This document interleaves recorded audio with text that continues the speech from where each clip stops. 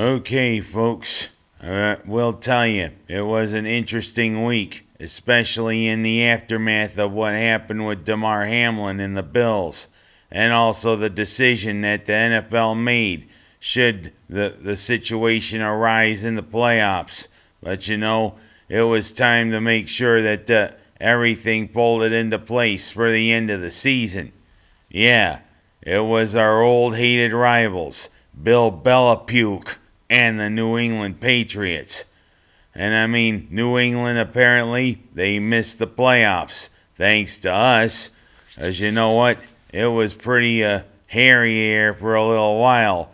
But then, one old friend who came back to the Bills, who was elevated from the practice squad, John 10 Speed and Brown Shoe, decided to make a very spectacular touchdown catch. And also another spectacular touchdown catch by Stefon Diggs the competition.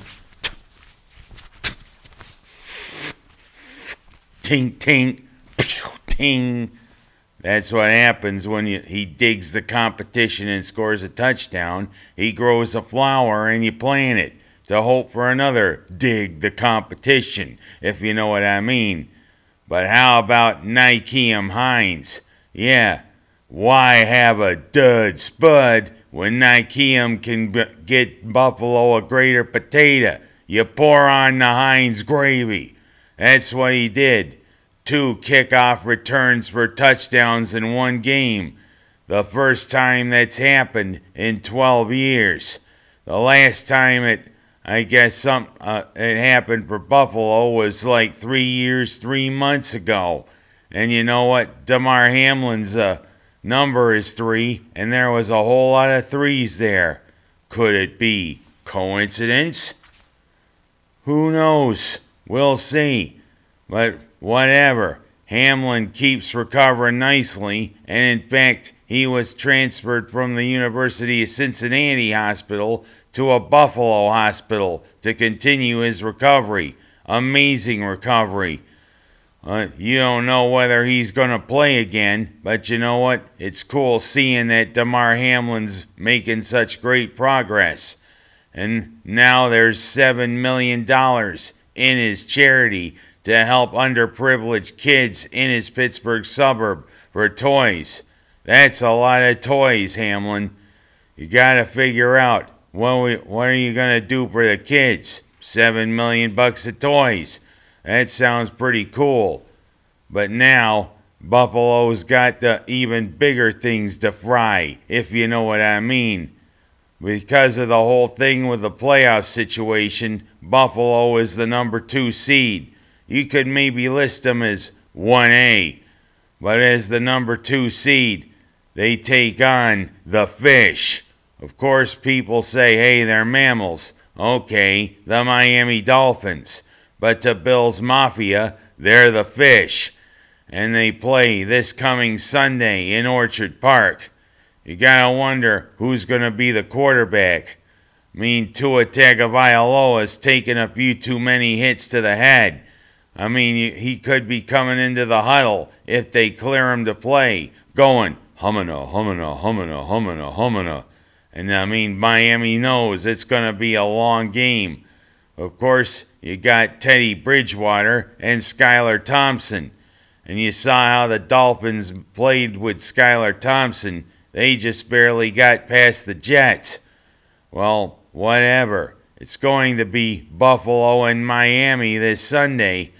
And I mean, it's going to be real interesting come a couple of weeks if Buffalo makes it to the championship game, and it's going to be against Kansas City.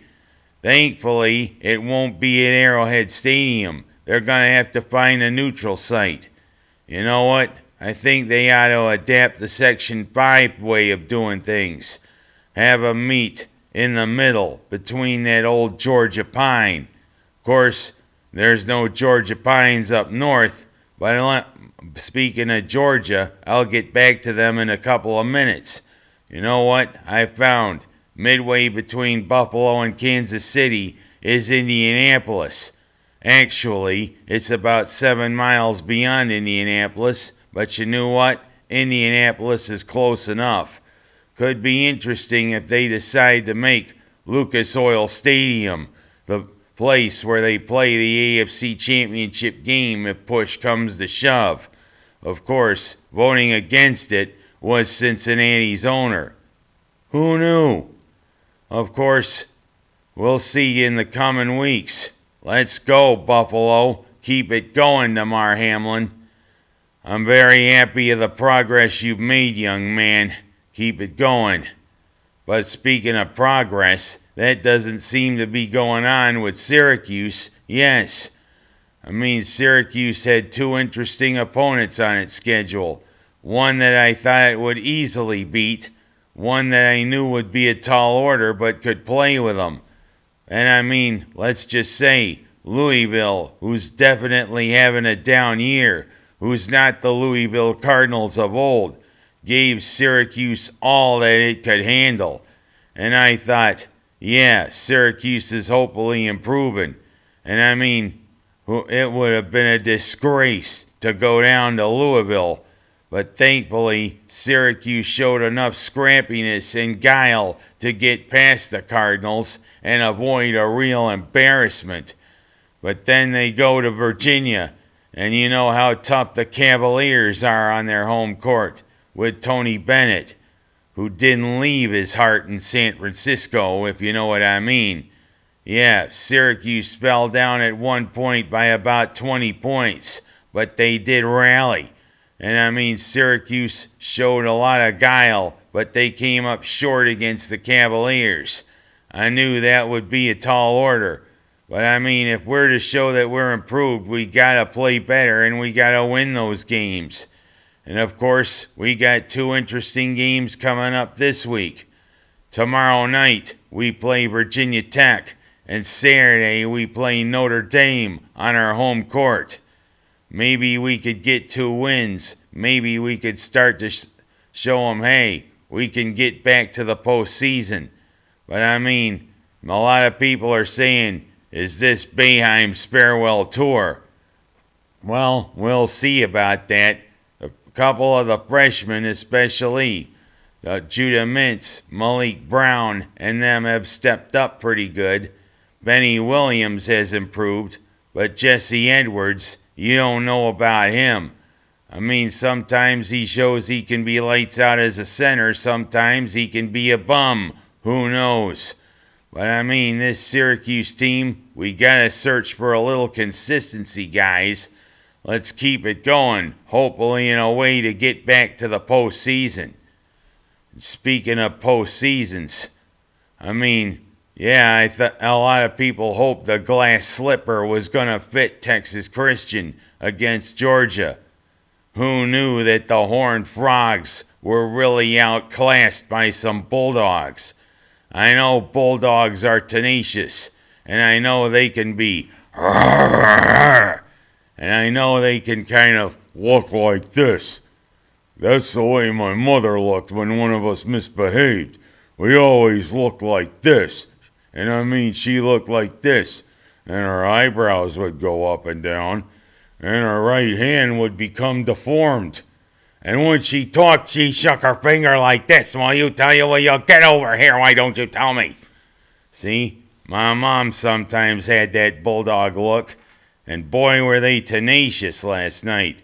And boy, Texas Christian definitely looked outclassed. Who'd have thunk Georgia was going to put 65 points on the board against Texas Christian? That wasn't a national championship game. That was a sacrificial lamb. Almost like what happens when a carpenter goes into his workshop. He sacrifices a pine board every morning.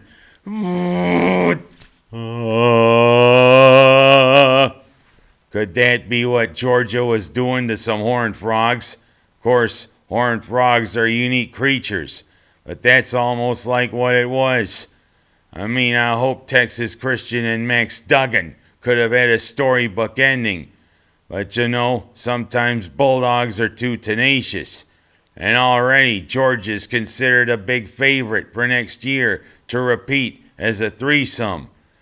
I mean, it's almost like it was in the early 80s, when Herschel Walker was playing for the Bulldogs. And Run Lindsey Run and everything.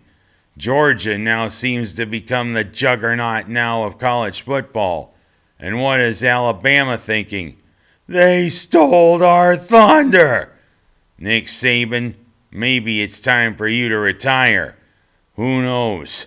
I don't know how many more times Alabama's going to get there. But of course, with college football expanding to a 12-team playoff, we'll see. And last but not least, Minders. What happened? You know, I know you always like to have these quadruple headers with your main rival. That's been the thing the last few years. But why would you let your rivals come into your own gym and run you off the court? All 4 games were won by Waterloo over Minders, and that was on our home court. You know what? It's like someone coming in to your house, punching your mother, and saying, hey, you don't do that. Oh, watch me. Let me do it again. That's exactly the way it was, Minders. Haven't you got any pride? And I mean, watching the girls' basketball, I thought Minders was a little improved this year. I thought maybe they could give Waterloo a tussle. Shows how far between it is. I mean, they're in the youth programs, I mean, we got 2 great Mikes. Mike Bree, who is the coach of Waterloo, runs the youth program there in Waterloo. And we got good old Mike Alessio running the youth program here for the girls in Seneca Falls. Both of them great guys. Both of them great teachers. But I think somebody's a little more advanced, not to pour cold water on Mike Alessio. But I mean, 3 years, Waterloo has not lost in Finger Lakes play. And I mean, you gotta wonder, how long can the streak go? It could go for quite a while. And it shows Minders has got a lot to work on to be able to play with Waterloo. You can't just depend on Haley Mosh all the time. She is a great presence there in the center of the court there for Minders, but she seems to be doing pretty much most of the scoring. She needs help. Come on, Ella Worth. Come on, Lauren McDermott. Come on, all the rest of the Minders girls. You need to step it up. And also, who'd have thought that Waterloo boys had improved so much? They would beat us by that much on our home court. About 16, 17 points. On our home court, no less. What I have to say is this. Waterloo definitely looks much improved boys. Mel, maybe they could even contend for a Section 5 title. Waterloo girls, they could go for a state title. And hopefully this time win it. Minders, you need work to do. And that's all I gotta say on this episode.